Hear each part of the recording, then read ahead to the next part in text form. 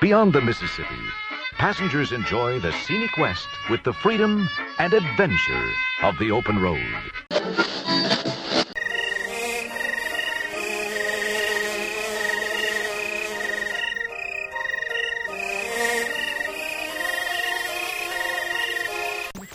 Here we are in the frantic 40s, and the music is better than ever.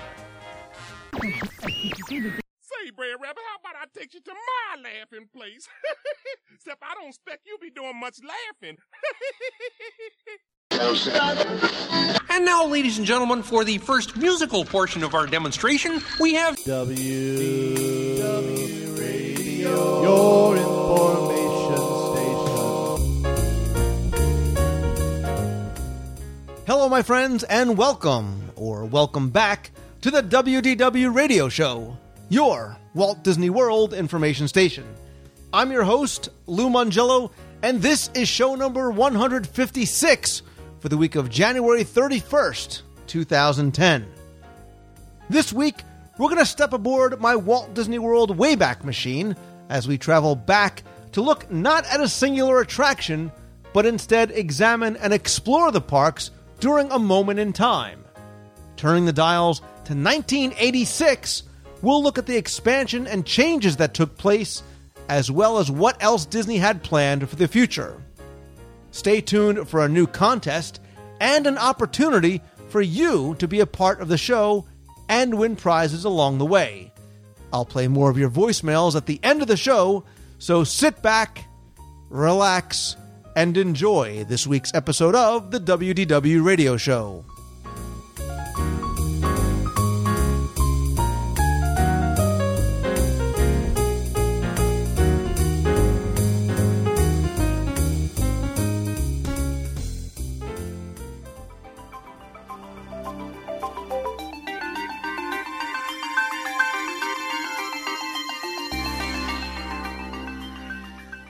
As you know, on the show and with the articles on my site and in Celebrations magazine, I love looking back at Walt Disney World's history by going through what I call my Walt Disney World Wayback Machine. And oftentimes I'll focus on a land or an attraction or a show, or yes, even a restaurant. But recently on the show, we looked back at Walt Disney World during really a snapshot in time. And that was 1973, which was really interesting because we examined and explored Walt Disney World just a couple of years after the Florida swampland was turned into a revolutionary vacation destination. So I thought we would do it again, but this time we're going to turn the dials ahead a few years to a time when the Magic Kingdom wasn't the only game in town and when Walt Disney World truly became the vacation kingdom of the world. And just as he did on the Wayback segment to 1973, Ryan Wilson from the Main Street Gazette is joining me once again as we travel back in time. Ryan, welcome back as always. Always a pleasure. And you know, I made it a point, and I'm sure you'll appreciate this, to call it the vacation kingdom of the world, because I'm sure you hear it all the time. People call Walt Disney World the happiest place on earth. Technically, according to the tagline, from the very beginning, it was always dubbed the vacation kingdom of the world. And that's why I was saying 1986, it really starts to kind of come into its own. You're right, because you finally have two parks. You have, several resorts, and you have more coming now that are going to be planned. And you're right, it was the vacation kingdom to the world. The happiest place on earth was always really the moniker of Disneyland, and the vacation kingdom was Florida's. And that's when people say, you know what, Lou, just go ride the rides and shut up already. But listen, as we did with 1973, I want to kind of put 1986 in context for others who either may remember, or I don't even know if I should ask you what year you were born or if you remember 1986 or not. I most certainly remember 1986. Okay. We're totally in my ballpark now. Oh, dude, this is my era. This is when I was shopping at Chess King. I was wearing my Cavaricis and my parachute pants. I had my denim jacket. I was dating or trying to date girls with the big hair with the stiff stuff and the scrunchies and the leg warmers and the oversized sweaters. It was kind of like a retro Jersey Shore for me, you know? Nice. So I mean, this was a time that I can remember, the majority of my memories from Walt Disney World coming into play. But yeah, I had I was the dorky kid with suspenders and the spiky hair with the rat tail, and it was a horrendous time for me personally. But when it comes to Walt Disney World, some of my fondest memories are of this period. I agree. But just, again, sort of globally speaking, putting into context other stuff that was going on, because I think when I was thinking back to this segment and I started reading some of these things that were taking place in 1986, I found it interesting kind of locking that part of time in for me. Looking back, the median household income in current dollars was $24,000. Unemployment was at a 7% rate, which now would be like, awesome. We'd love it if it was 7%. The Chicago Bears crushed the New England Patriots in the Super Bowl, just as the New York Mets somewhat crushed the Boston Red Sox. Oprah. This is when Oprah started in 86. We Are the World was the record of the year. How's that for dating ourselves? Yeah, seriously. Well, and even with Oprah's ending now, and she was just starting then, so that's a chunk of time there.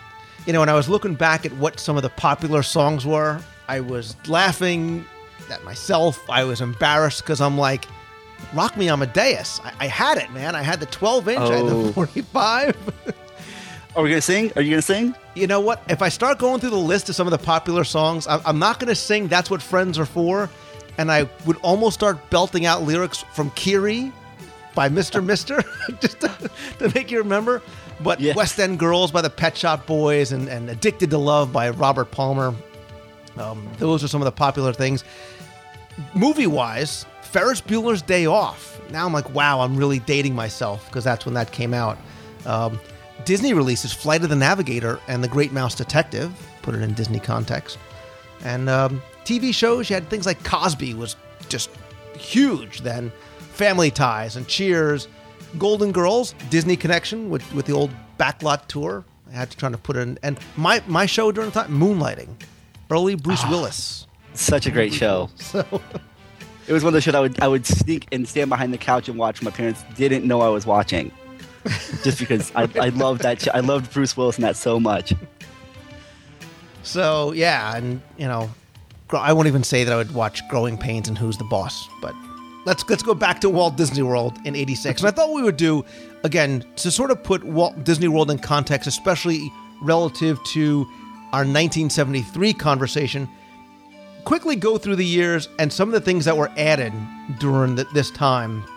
So, 1974, the Hoop-de-Doo musical review, still going strong, by the way. You never look better, you Hoop-de-Doo, begins in 1974. Also that year, they announced plans for Epcot, and that's important because in 1986, Epcot really is kind of in full swing with the addition of some new things since it opened in 1982. What else? River Country opens, the Main Street Electrical Parade, huge fan. They start construction at Epcot in 79. How they finished it in 3 years, I have no idea. When it opened in 1982. Big Thunder Mountain Railroad opens up in Frontierland. The Michael Eisner era starts in 1984. That's going to be important as well, sort of the direction of the company. Remember, I say this whenever people start talking about Michael Eisner, Ryan, so many of the things that we have now that we enjoy, like Disney's MGM/Hollywood Studios, you might want to crucify Michael Eisner, but you have to remember to thank him for things like that because he and Frank Wells were so instrumental in making things like that happen. Absolutely. The pair of them really, at the beginning of their careers, and we have to remember, Roy E. Disney was the one who fought to get them in and would later fight to get them out. Well, get Eisner out. They did some miraculous things that I don't believe at that point any other head of the company could have been able to do in bringing us Epcot Center and in the productions of the films. It really did turn a corner for Disney into making it what we know today before maybe there were some errors in judgment later on. Absolutely. And you know, we've talked about this in the past. Sometimes it's easier to remember the bad stuff than it is the good stuff, but they were both so responsible, especially when Frank Wells was still alive. I mean, the partnership that they had, not to compare, but to analogize them to a Walt and Roy, but they just worked so well together and made so many great things happen that we still, you know, enjoy to this day. Absolutely. It is really the only thing you could compare it to is Walt and Roy. It's the only relationship that worked that well.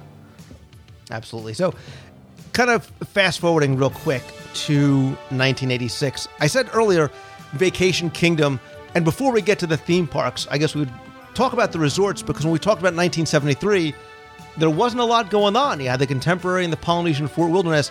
Now you have the resort villas, and you also have the Disney Inn, which was the golf resort originally. Name was changed to Disney Inn. So you now have 5 resorts to choose from, all offering very different type of vacation experiences. And even that year in '86, you had the architectural models released of the Swan and Dolphin, which meant that there were going to be more resorts coming, and this one was going to be right in Epcot's back door for World Showcase.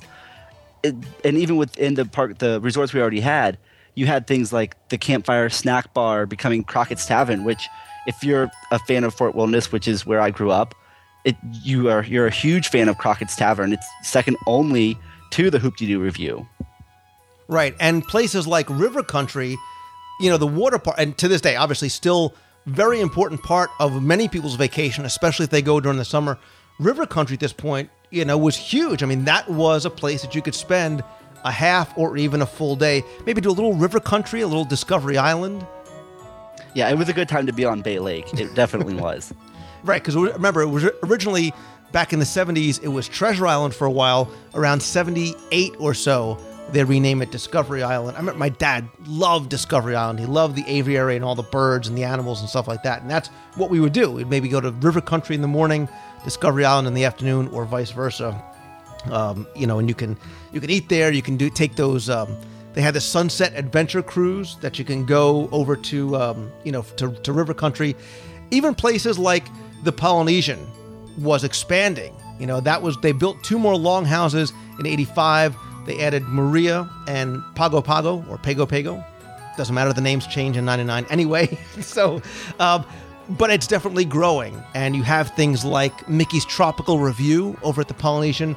And still, to this day, I remember back, the Top of the World Supper Club. Like, that was the place to go. And I think we even talked about this when we said in '73. It was very much a place for adults to go as well. And the Supper Club, still, even in the '80s, was the elegant place to go dine and drink and dance and whatever it was at night. You're right. And you had top tier entertainment up there still. Over a decade later, it was going strong. It was the place for nightlife at Disney World, at Walt Disney World. You didn't have Pleasure Island yet. So this was the place that drew in adults at night to really keep them on Disney property. And the significant thing about 1986, and this is becoming a little bit more pronounced now when we talked about things like Epcot's 25th and the studio's 20th. 1986 was the 15th anniversary of Walt Disney World, and they certainly made a big deal out of it. We talked about now, how did they celebrate the 25th of Epcot, and were they going to do anything before sort of the Celebration 25 fan movement took place, and then they did a little something for the studios. But this was very, very much a big deal when Walt Disney World turned 15 years old. I can remember in Epcot Center having the planters in the front with these giant yellow pyramid-type cakes that were they were gigantic, and you could get your picture taken in front of those. They had the 15 Years of Magic song. There were giveaways at the gates. It was a huge deal for Walt Disney World. And the giveaway at the gate was really the big thing. And they pushed this hard. I mean, this was sort of the cornerstone of their marketing and advertising, because in order to celebrate it, you didn't just get a button, you didn't get this or that. They gave out a prize every 15 seconds at both the Magic Kingdom and Epcot. And if you got a prize, what you really got was this bright yellow ticket. And I know I have a losing ticket somewhere in storage in a warehouse in New Jersey somewhere.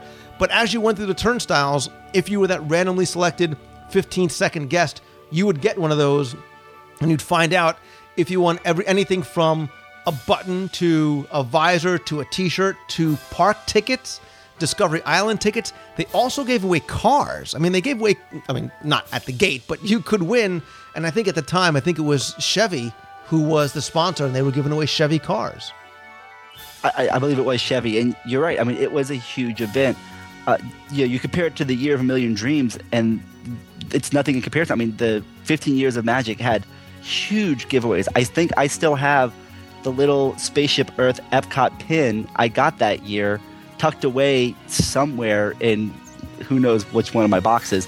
But yeah, it was a fantastic thing to get a ticket every 15 seconds. And not only that, again, so much so from a marketing perspective, they actually had a 2-hour TV special on ABC called, obviously, Walt Disney World's birthday celebration on November 9th. So this was not just a series of commercials or things they were doing in the parks. I mean, they were really pushing hard to get people down to come and celebrate. And again, the potential opportunity to win something is always enticing to guests. Yeah, absolutely. And there were so many TV specials in the early years of the Magic Kingdom and Walt Disney World and Epcot Center that it was a continuously marketing campaign and television campaign to bring people in.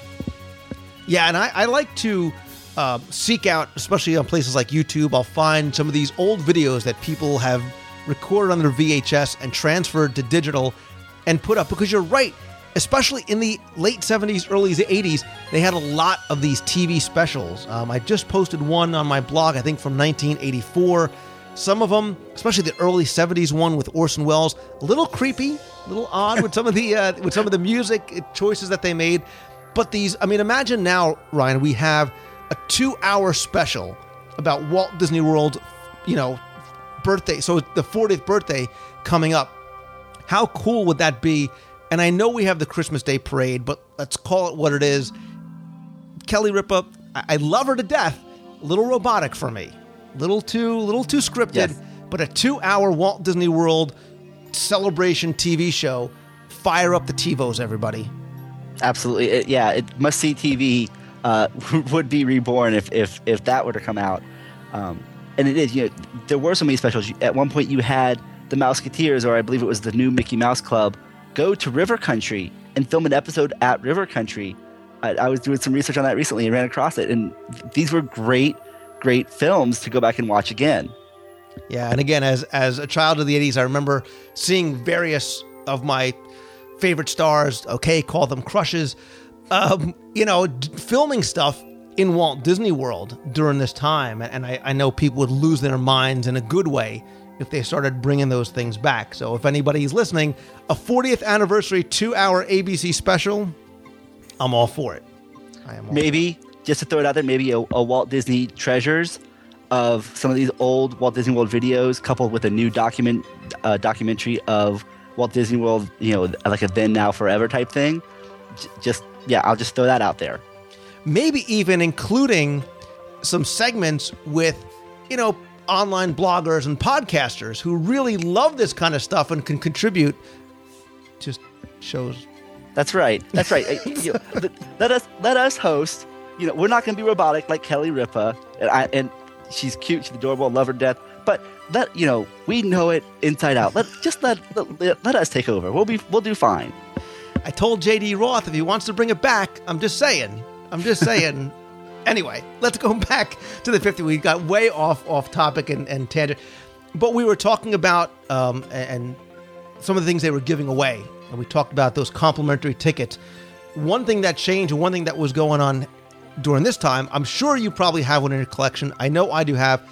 They no longer were using the ABCD coupon books that we talked about so fondly from the 70s. Now you had, in 1986, you had a World Passport, which is somewhat akin to sort of the Magic in a way, but it was this single pass that gave you admission to both the Magic Kingdom and Epcot. Right, and if you think about even security measures now, we have the finger scan. Back then, they were, just stamped with the date on the passport, and that was, your clearance to get into these parks. And yeah, they're something to look at. They're a great piece to hold. Kind of up there with me with the old parking lot tickets that you used to get when you would park. But yeah, we had moved away from the A through E tickets, and we're now moving into this one ticket for the parks, which is why you can still see old ticket booths, that have been refurbished into other uses in the Magic Kingdom. But in Epcot, there were no such booths anywhere. Exactly. Do you remember and I don't remember what year it was. I think it was after this, when they took a digital picture of you and actually put your digital picture on your ticket. No, see, I grew up in Central Florida. We always had the Florida annual passes. So I can remember them taking my picture, cutting an oval out, and then laminating it onto a back of piece of cardboard. That's what I can remember. Wow. Yeah, I just remember when they were using the picture system, and forgive me, I don't remember what year it was. It took so much longer to get through because you had that human interaction. They had to look down, look at you, like the bad driver's license picture. I have to find mine. I know I have mine in storage. I got to scan it in and really do a self-deprecating blog post and put that up. Yeah, I've put up enough old pictures of myself that I have very little dignity left. But there was something to be said about having that human. It was another human interaction you have that maybe today you don't get as often. Exactly. But it slowed the process down. Unlike Disneyland, where it's just a barcode, you swipe it under, boom, it beeps, you're in. A little bit of a faster process. So right. But we were talking about the TV specials, and that's how we got on our tangent and sort of shameless self-plugging to try and hope to get on one. But one of the major additions that came to the parks in 1986 actually came to Epcot. And again, not ABC this time, but instead on January 24th, 1986, NBC airs another television special called Disney's Living Seas to celebrate the attraction that opened about 9 days earlier in Future World. Again, not only changed the landscape, really, the Living Seas, Ryan, still, although it's changed so much, was such an important and such a monumental addition to Walt Disney World and to Epcot. Right, and this was hosted, if I'm remembering correctly, by Regis Philbin, and it really did. It changed the landscape of Future World, and it really gave us the Future World that, for me and you and others out there like us, this is the Future World we remember. We have Communicore now. We have the Living Seas with its films. We have Horizons, which opened in 1983, and everything is starting to come together on that side of Epcot Center. Absolutely, and as a kid, you walked in and it wasn't just this 5.7 million gallon aquarium, but it was the cool aspect that you felt that you were entering Sea Base Alpha. And look, we all bought into our 30-second hydrolator ride, and I just thought it was the coolest thing in the world that you were really going down. And the theming of the pavilion, you didn't feel like you were just going to look at fish. You felt like you were an integral part of this 3D walk-through attraction. Right, you'd go through the museum piece at the beginning.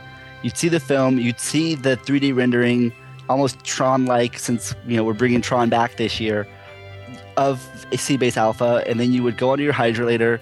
The floor would shake, which I was convinced I was moving further away from the surface. It didn't help. It didn't make me feel any better about where I was going.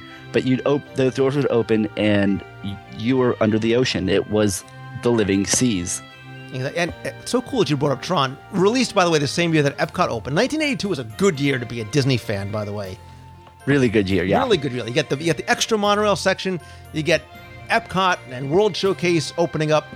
The following year, you get Horizons. You get Journey into Imagination. And then, it's just a plethora of new things that start opening. We get Morocco, obviously, in World Showcase.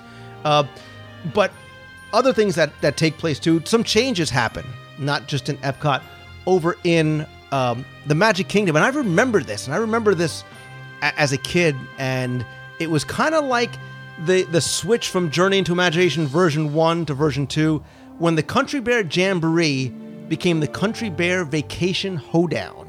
That was I just was like, it looks the same, but what's it with the California girls and the singing in the rain?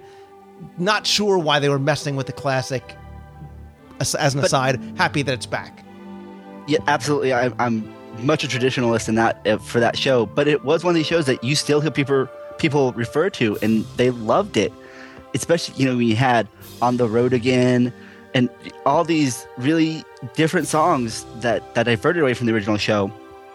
But again, it's something that people fondly remember, just like they remember the holiday show. They wanted it to come back. They wanted to keep seeing these shows come time and again.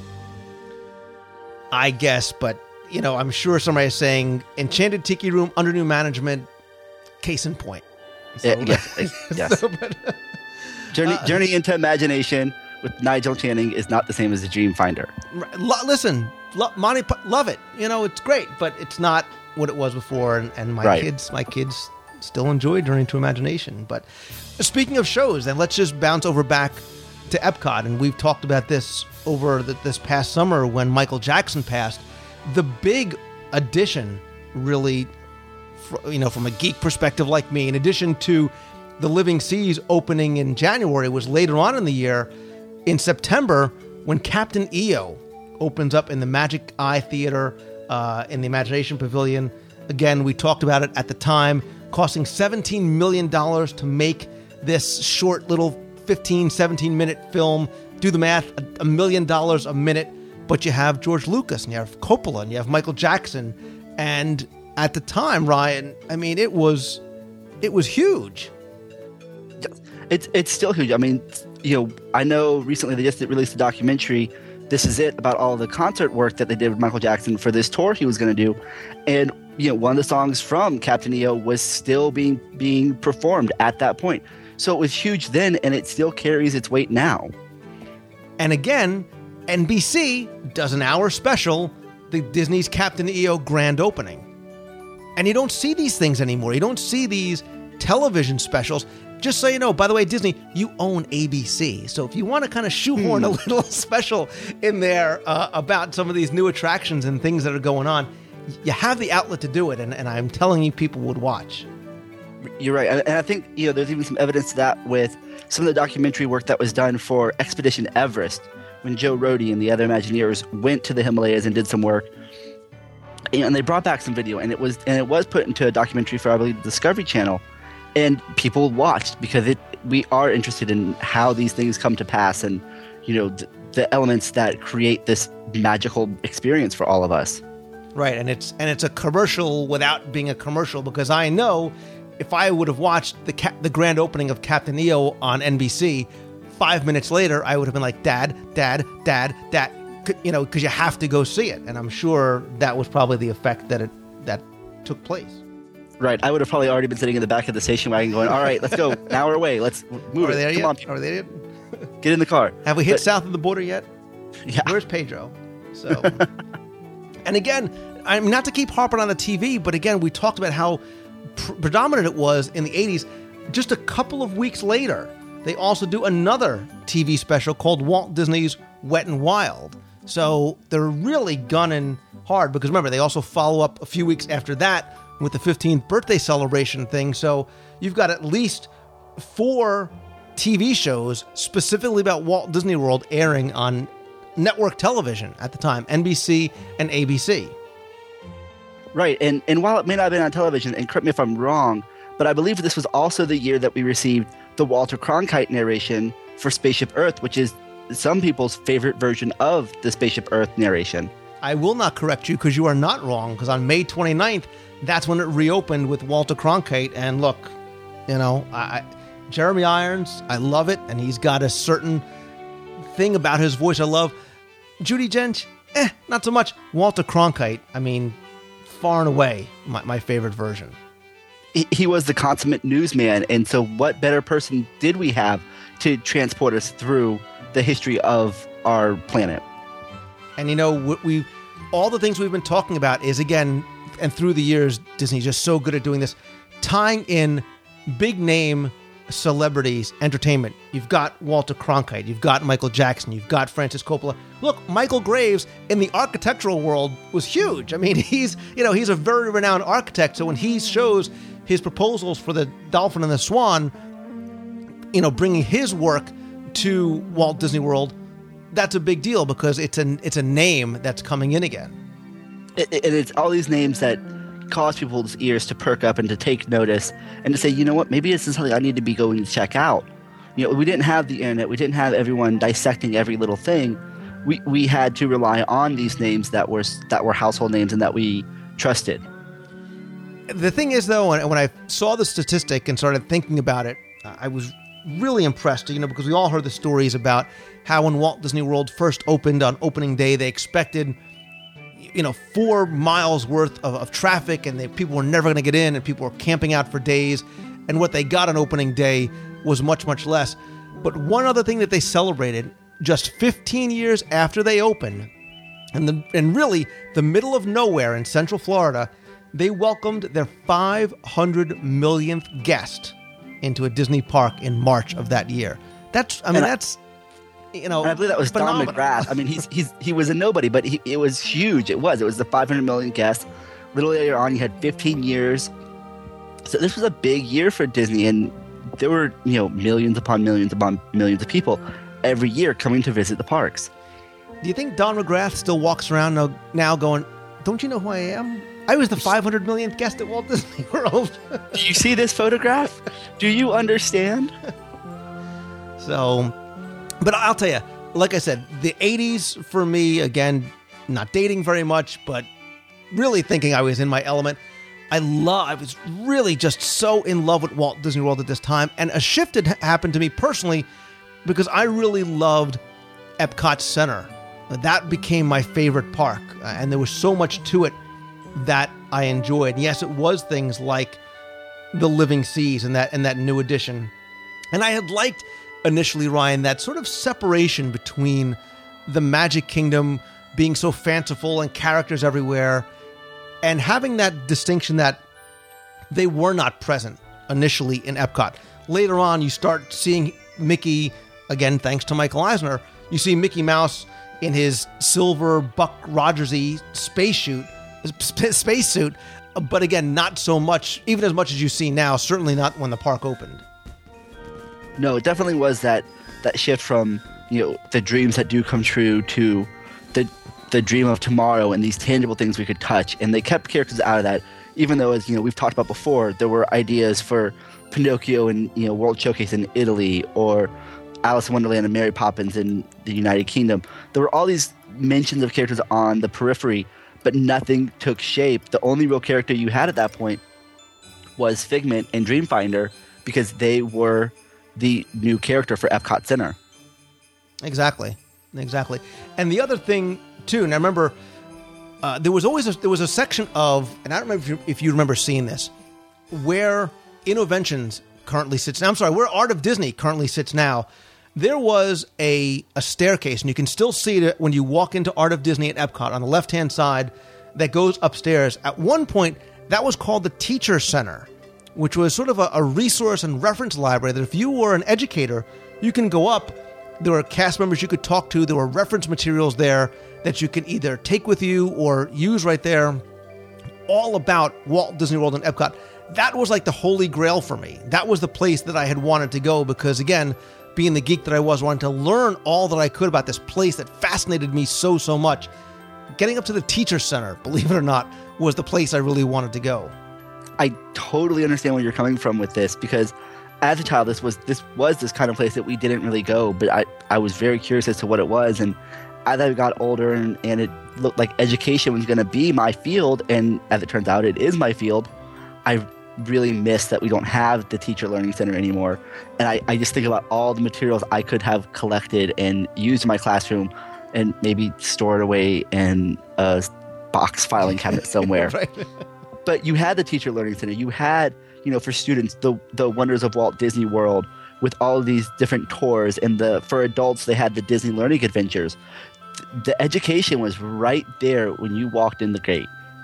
Right. But it wasn't so in your face that, hey, you're here and you were going to learn, which is unfortunately the reputation I think that Epcot mistakenly had gotten for so many years, that, it's a place that you go to learn. That's not what it was, but there were ways that if you wanted to learn more, you could do it. Absolutely. It was always that entertain first and hope the guests take something with them.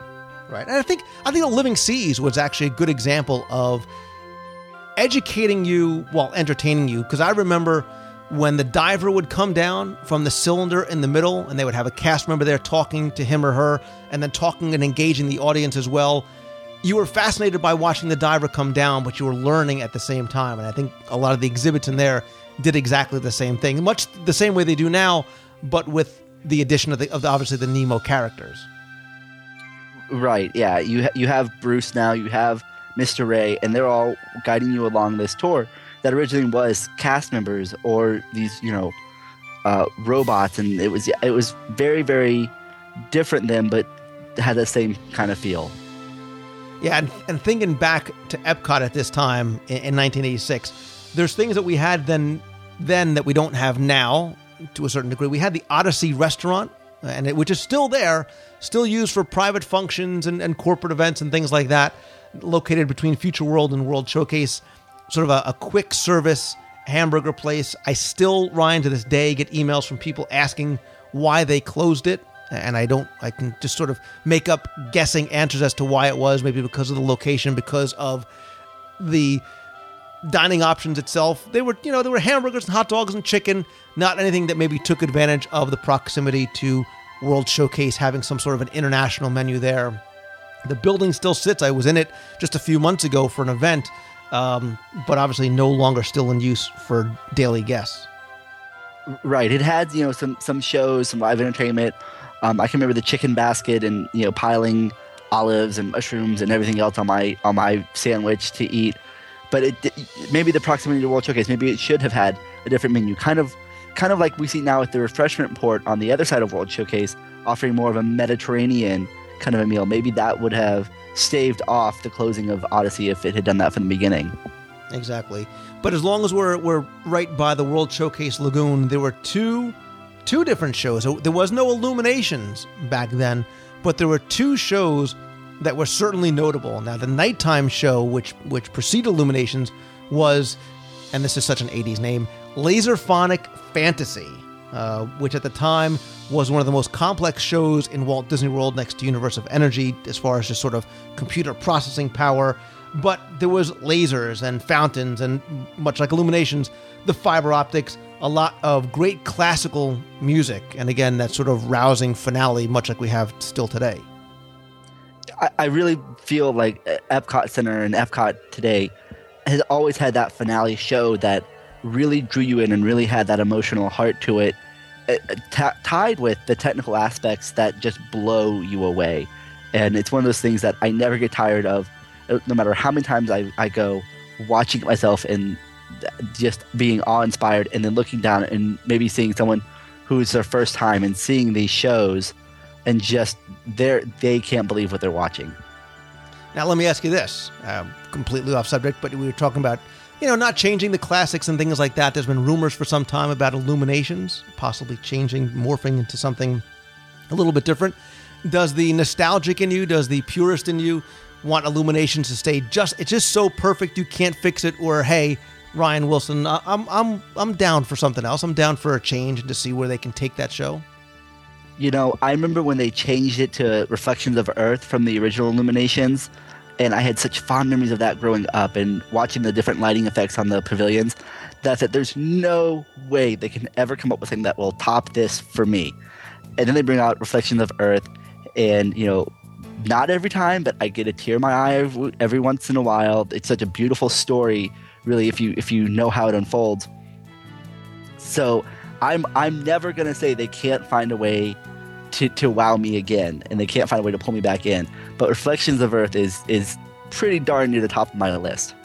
That was such a good diplomatic answer. I like that. So, I do what I can. now, do you remember the one thing they had that they obviously don't have anymore? And this is something I really enjoyed, and I'd love to see them bring something like this back in some form or fashion. They had a daytime show in the lagoon as well, and it was called Skyleidoscope.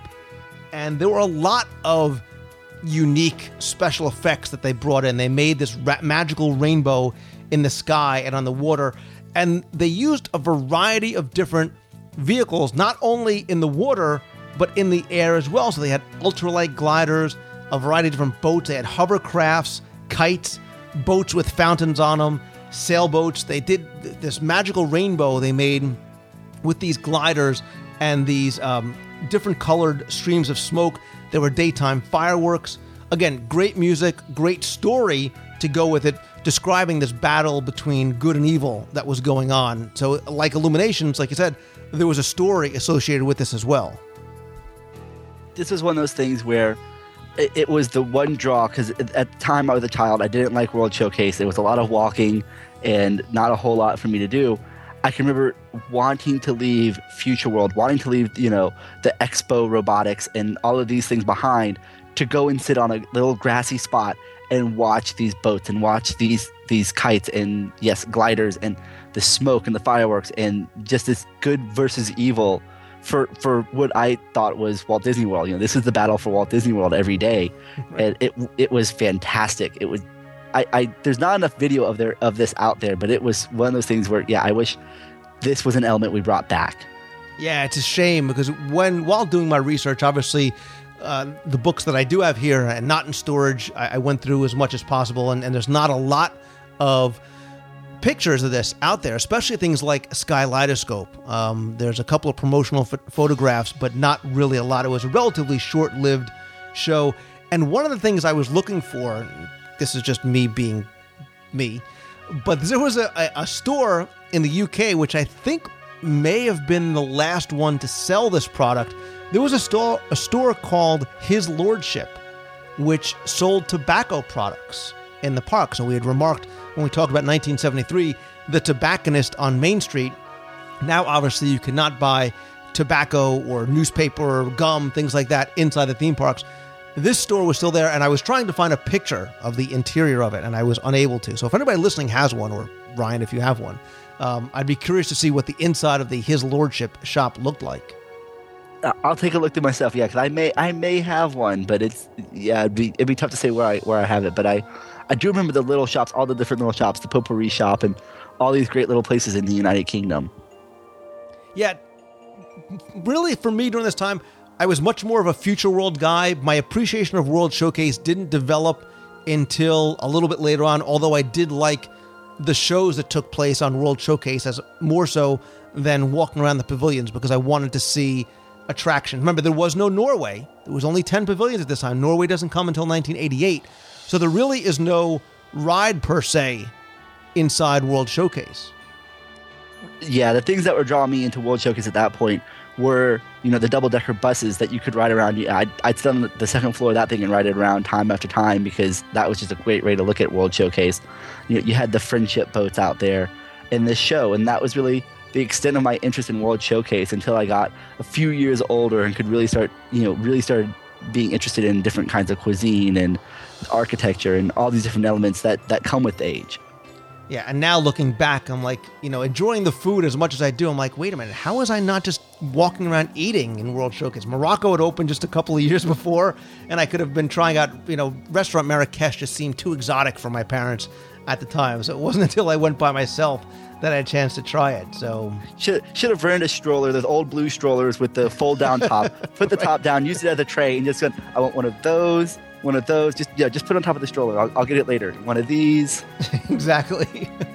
And, again, I keep going back to this idea of it being a vacation kingdom, because I do remember, especially as time went on, spending much more time over at the Walt Disney World Village, which now it's downtown Disney. It had sort of went through a number of different machinations as far as the name and the theming and some of the shops that were there. But I remember going to a character breakfast aboard the Empress Lily. I mean, that was one of the things I remember as a kid. Obviously, now it's Fulton's Crab House, but that was the very first place you can go for a character breakfast. And again, it was one of those great things that brought you outside the parks. Right, and you had, which is more prominent today than ever. There were some Legos that you could look at, little Lego villages that were scattered around the different shops, and it really was beginning to shift into this entertainment section, which we would see a much larger growth a few years later with Pleasure Island, obviously. Yeah, and the term village here, and I think I've written about this in the past, was really appropriate because it was very much of like a village. Now, remember, too, we had talked about there were plans to have a residential community on property. They had these villas that you can go for extended stays and bring your extended family. So stores that were in the village were not just places to get souvenir merchandise. There was no Once Upon a Toy. It was Toys Fantastique back then. But they had things like a pottery store. And they had remember Sir Edward's Haberdasher. But they also had things like a country chalet, and they had the village liquor store, which I thought was just very interesting when I look back at the maps. Obviously, I don't remember going to it because I was underage at the time. But imagine now a liquor store in downtown Disney. Yeah, something you probably would never see these days.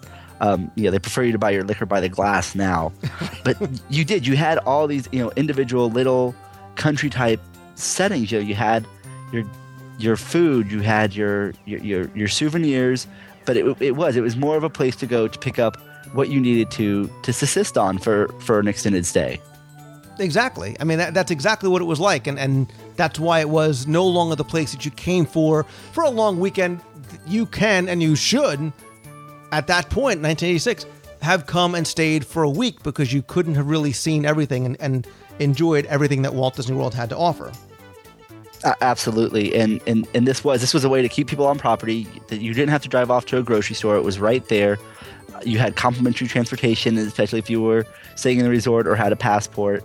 So they wanted to keep you on property. They wanted you to see everything that was at the parks, the resorts, the recreation areas like River Country, like Discovery Island.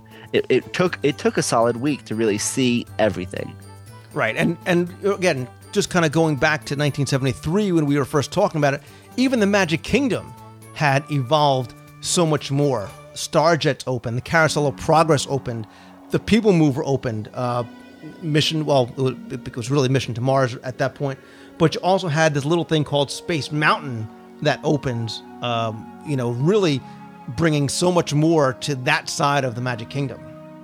And on the other side, we had Big Thunder Mountain, we had Tom Sawyer Island now, we had Pirates of the Caribbean. It was all coming together on both sides of the park, and you had a much more immersive experience. It was a much longer experience than you had previously. All right, so now I have to ask you because I don't remember. So how old was Ryan Wilson in 1986? 1986, Ryan Wilson was 5 years old. Oh, God. I have my head in my hand. I'm like, all right, so I was graduating high school in 1986. You could do the math and see.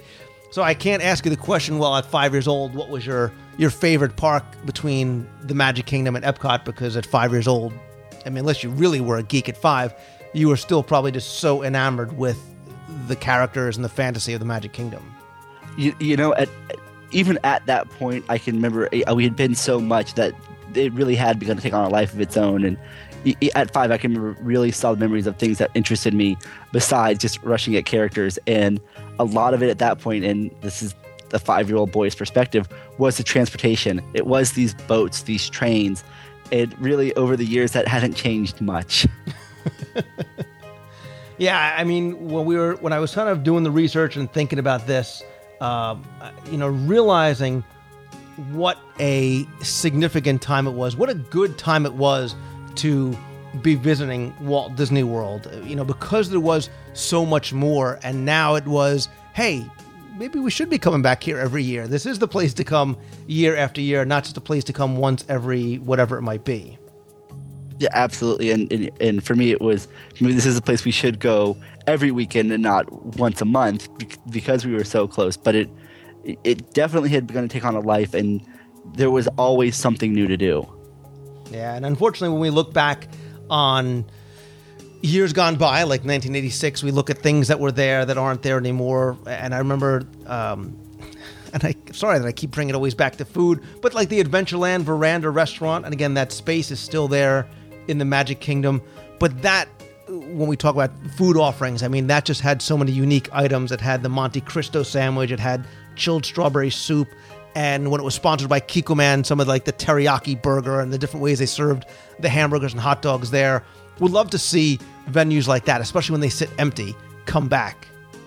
Yeah, it's funny because as I was doing research for this earlier this week, I was craving the Adventureland Veranda because I could see it again on the page, and you had things like the Good Turn restaurant over in Epcot closed this year. It would later reopen as the Land Grill Room, similar menu, but what were those changes there? I can't remember really off the top of my head, but you were seeing changes already in the dining and in the attractions and in the shops. That year was the year that Merlin's Magic Shop closed, and I've always been a huge fan of Magic, and we still had Magic for a few more years after that before we lost it completely in the Magic Kingdom. But it was a time of change. And look, it was a time of change. It was the 80s. It was a time of excess and growth. And Disney World, certainly, as we just went through, the litany of things that changed and were added and these big things that were coming. And they weren't done because, obviously, they announced, and I think you said before, they announced plans for the construction of Pleasure Island. The next year, they break ground for Typhoon Lagoon. The golf resort adds new guest rooms. So it's continuing to grow at a really, really rapid pace. And that's what these mid to late 80s was going on over in Walt Disney World.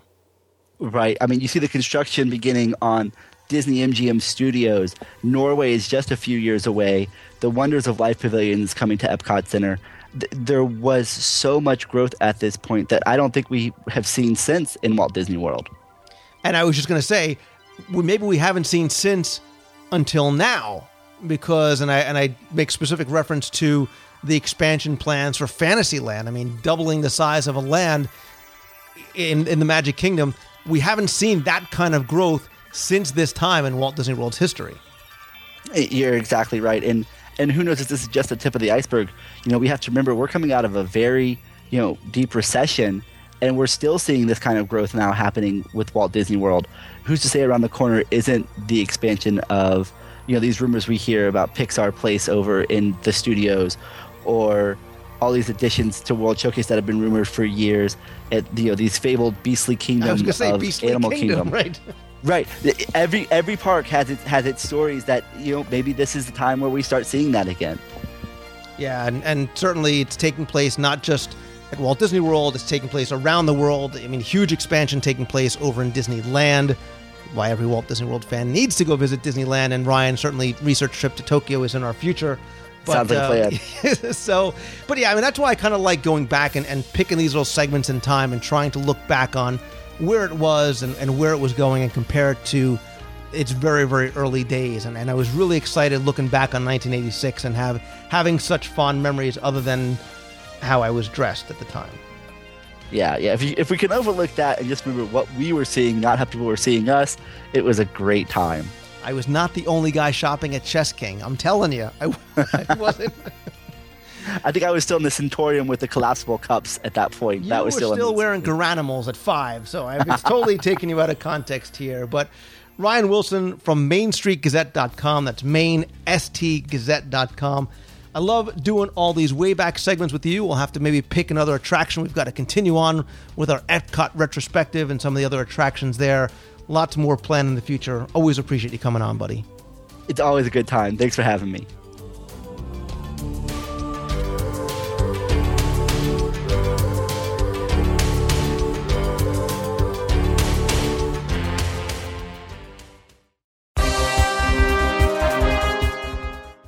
It's time for another Walt Disney World trivia contest. In the past, we've done some trivia, some Name That Disney World tunes, Where in the World Have You Heard This, or What's My Line?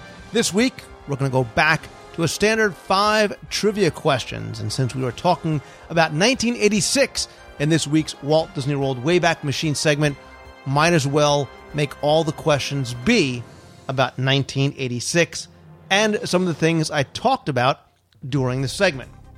So here you go. I'm going to ask you 5 trivia questions about Walt Disney World. I'm going to ask you to email your answers to lou@wdwradio.com by Saturday, February 6th at 11:59 p.m. Please put contest in the subject line. Make it a little bit easier for me to spot.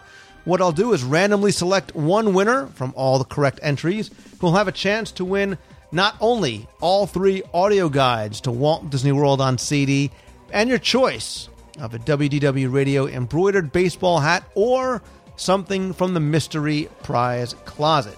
So here you go. Here are your 5 trivia questions. Number 1.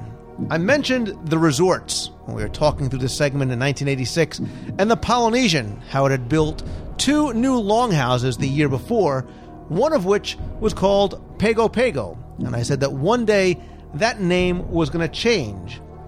What is the new name for the Pago Pago Longhouse at the Polynesian?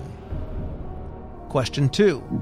I also said that Crockett's Tavern opened at Fort Wilderness in 1986. what was that dining establishment's former name? So what was Crockett's Tavern known before it was Crockett's Tavern? Number 3, we talked about the nighttime show and the daytime show over at World Showcase Lagoon, but tell me the name of the nighttime fireworks show in the Magic Kingdom. Question 4. American Journeys opened that year in Tomorrowland in the Magic Kingdom. Tell me, what was that attraction known as previously? What was it known as before American Journeys? And question 5, yes, there's a theme here. I also mentioned Gurgie's Munchies and Crunchies over in the Magic Kingdom. Well, what did that location replace when it opened in 1986? So what did Gurgie's Munchies and Crunchies replace when it opened in 1986? Here's a hint. Check your audio guide to Fantasyland if you happen to have that on CD or the download. Once you have all your answers, like I said, email me at lou@wdwradio.com. You have until Saturday, February 6th to win all the audio guides and an embroidered baseball hat or the mystery prize. Now, I also said at the beginning of the show that there was going to be a new way to interact and be a part of the show, which is something I've tried to promote since day one, and many of you have taken me up on that and have come on the show as guests or have suggested segments or even called in voicemails. Well, now I want to give you another way and also give you another way to win some prizes, because we're going to make this not only an interactive segment, but a way to start a new contest as well. I've done in the past segments called Fact or Fiction, where I'd bring on a guest and ask that guest 10 true or false questions about Walt Disney World. They would have to identify whether what I was saying was fact or fiction.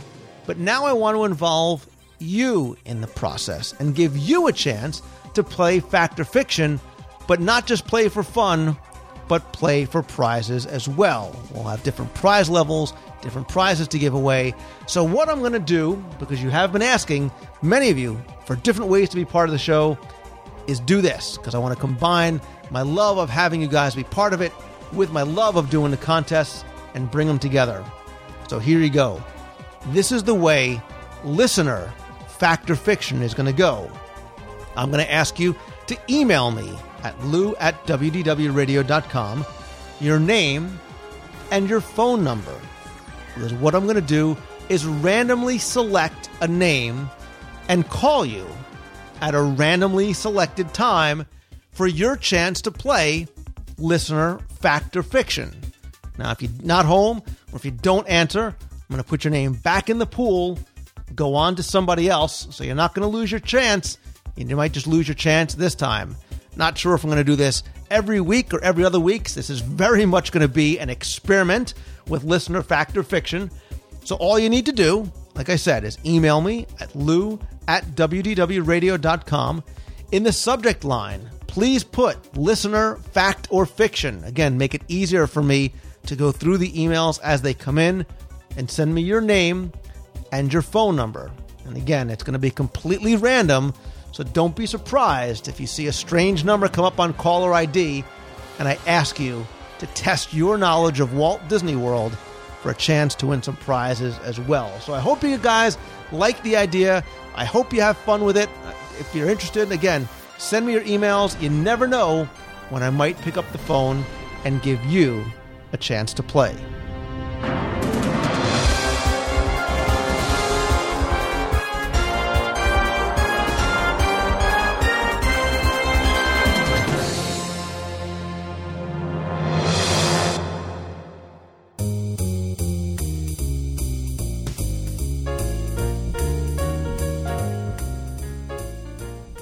That's going to do it for this week's show. Thank you again for tuning in. Also, thanks to Ryan Wilson from the Main Street Gazette. You can visit his site at mainstgazette.com. Don't forget that if you have any questions that you want answered on the show, you can email me at lou@wdwradio.com. Or if you want to be heard on the air, call the toll-free voicemail line at 888-703-2171. Also, to discuss anything you heard on the show, as well as any news or rumors that you want to share, Visit the forums at WDWRadio.com or the fan page on Facebook. Both are fun, are free, great ways to share your opinions and interact with other listeners as well. Both sites have discussions going on about all things Disney, as well as specific threads about each episode. Check the show notes at WDWRadio.com for more information. While you're there, be sure and sign up for our free new newsletter. Going to be launching in the next week or so with information, articles, links, exclusive offers, and lots more. Be sure and come by. Follow me on Twitter. I'm twitter.com/Lou Mongello. And join the WDW Radio Show fan page over on Facebook. Thanks as always to my partners and sponsors, including Mousefan Travel. They are my official and recommended travel provider for all your vacation planning needs. All-Star Vacation Homes has more than 150 homes within 5 miles of Walt Disney World. You can rent a vacation home with private pools, spas, kitchens, game rooms, and so much more. Visit their website at allstarvacationhomes.com. And if you're thinking about buying or selling the Disney Vacation Club, think about doing it through resale and visit Chantel Crawford and her team over at dvcbyresale.com. Still looking for contributors for Celebrations Magazine? So if you have an article idea, a letter to the editor, photos that you want to share, you can go to celebrationspress.com. Email us there. You can also find back issues and subscribe to Celebrations Magazine as well. Don't forget about the WDW Radio cruise aboard the all-new Disney Dream, just over a year away on February 27th, 2011. So very excited about what's coming. Been having a lot of discussions about planning for the cruise, so much more. 4-night cruise to the Bahamas, including Nassau and Castaway Cay. Of course, always more surprises in store that I'm already working on. For more information, to get a free quote, photos, videos, and more, visit wdwradiocruise.com. Again, just a reminder, cabin categories are selling out. So if you're thinking about booking, I suggest you do now. Remember, your deposit is fully refundable up to about 120 days out. And if you are coming, come by, chat, and plan with other cruisers in the forums. I'll put links in the show notes at wdwradio.com. Of course, if you like the show, all I ask is that you please help spread the word. Let others know about it. If you have the time, please go review the show in iTunes. Come say hi on Facebook and join the fan page there and the forums at WDW Radio. And as always, my biggest thanks go out to you for taking the time and tuning in and listening each and every week. I so very much appreciate it. So until next time, you know, to keep moving forward and to take that first step towards following your dreams. Have a great week, everybody. See ya. Hey Lou, it's Andre calling from the Great Jersey Shore. It's January 27th, 2010. Just calling to let you know, I've had midterms all this week, and to pass the time while I'm waiting, I listened to a podcast. It was show number 153. Tim Foster and you were talking about top 10 things to do in Colton Walt Disney World. Really enjoyed it, and I haven't listened to the show for a while, I have to admit. So it was good to hear it again, and it passed the time very quickly because I enjoyed it a lot. So just want to thank you for passing the time in my chemistry class. Well, everyone else is taking exams, I listen to my iPod, so thanks for that. And keep up the great work on the shows. Hope to see you soon. Thanks, and have a magical day. Bye. Hey, Lou, it's Gavin from the very cold and very rainy Sacramento, California. I was listening to your last podcast about the patents for the water rides. I'm not 100% on this, but I think there's a good chance that may be for out here. That might be for Disneyland, because I know that they're starting construction on a dark ride for The Little Mermaid. And from looking at the sketchings that they actually have a whole exhibit in Disneyland where you can look at stuff they're building for the park and working on. And they had sketches of what the ride would look like, and it sounds kind of like what the patent is describing. I don't know if that's right, but it makes sense with me. By the way, I also picked up all 3 of your audio guides on your website, not on iTunes, because they were not running the special that you are. But Fantastic, man. I love listening to those. And they are going to be very helpful in boring my fiance when we are there on our honeymoon in July. Because she could care less about all those facts. She just wants to have fun. But I'm going to tell her anyway. All right, Lou. Thanks a lot. Take care. It's Tina from Ottawa. I'm super excited because today my husband got D23 tickets to the Walt Disney Studios and Archives on Saturday, February 13th this year. It's really freaky how it all happened. I still can't believe we got them. They did charge this year, but last year at this time we had arranged a 10th anniversary celebration, which we had in our anniversary was in November last year, and we thought we'll do a Valentine's cruise out of and go to Disneyland for a few days because they didn't have Disney cruises out of Anaheim area. And then when D23 and all that came about in the tours, we thought, wouldn't it be neat if something was going on when we were down there? And one of my to-do list for my life when I wrote when I was like 16 years old is I wanted to go to see Walt Disney Studios. And I can't believe it. I have chills and shivers. I can't believe I'm actually going to be going, and that it fell on the most perfect day. We were only going to be there for 3 days, and we're cruising on the Sunday and on the 14th, and it's just unbelievable. And the fact that it's on that time and that we've had this trip arranged for over a year and that it's fallen. I have never been to California before in my life. And I am just so thrilled, and I can't believe how this has all fallen in place. It's a multiple of dreams come true, and I just can't believe it. So with that said, my husband even said he's a long-time listener, long before even, I think, your podcast before Walt Disney or WDW Radio, and he got me listening probably about 2 years ago, I think now. And I do have to say, you're just amazing. You are amazing at getting across the love, and the spirit of Disney comes through. It just shines through. But in closing, after that said, I want to say happy 10th anniversary. I know you celebrated as well, but I'm wishing a happy 10th anniversary to you and your wife as well last year. But I'm wishing it to my most favorite Disney geek, which is my husband. Sorry, Lou, I have to admit the title does go to my second. You do come a close second, but he is my favorite, and I love him to pieces for all that he does and sharing all my dreams with me and as well. So I look forward to calling you. Maybe we'll call you when we're there. Maybe, who knows, you got tickets too. They sold out really quickly again. I still can't believe we got them online, and here we are in Canada going to California. It's just amazing. I'm so thrilled. I'm so excited. And, can you tell? And I should say hi to Josh. He's one of my favorite parts of your podcast, too. And thanks to Tim Foster in the top 10 and Becky Menken and all of your dream team and everybody else. I thoroughly, thoroughly enjoy your podcast, and they do put a smile on my face more often, more than once during a podcast for sure. Thanks a lot, and have a great day. Bye. See ya. Hey, Lou, it's Todd from New Jersey.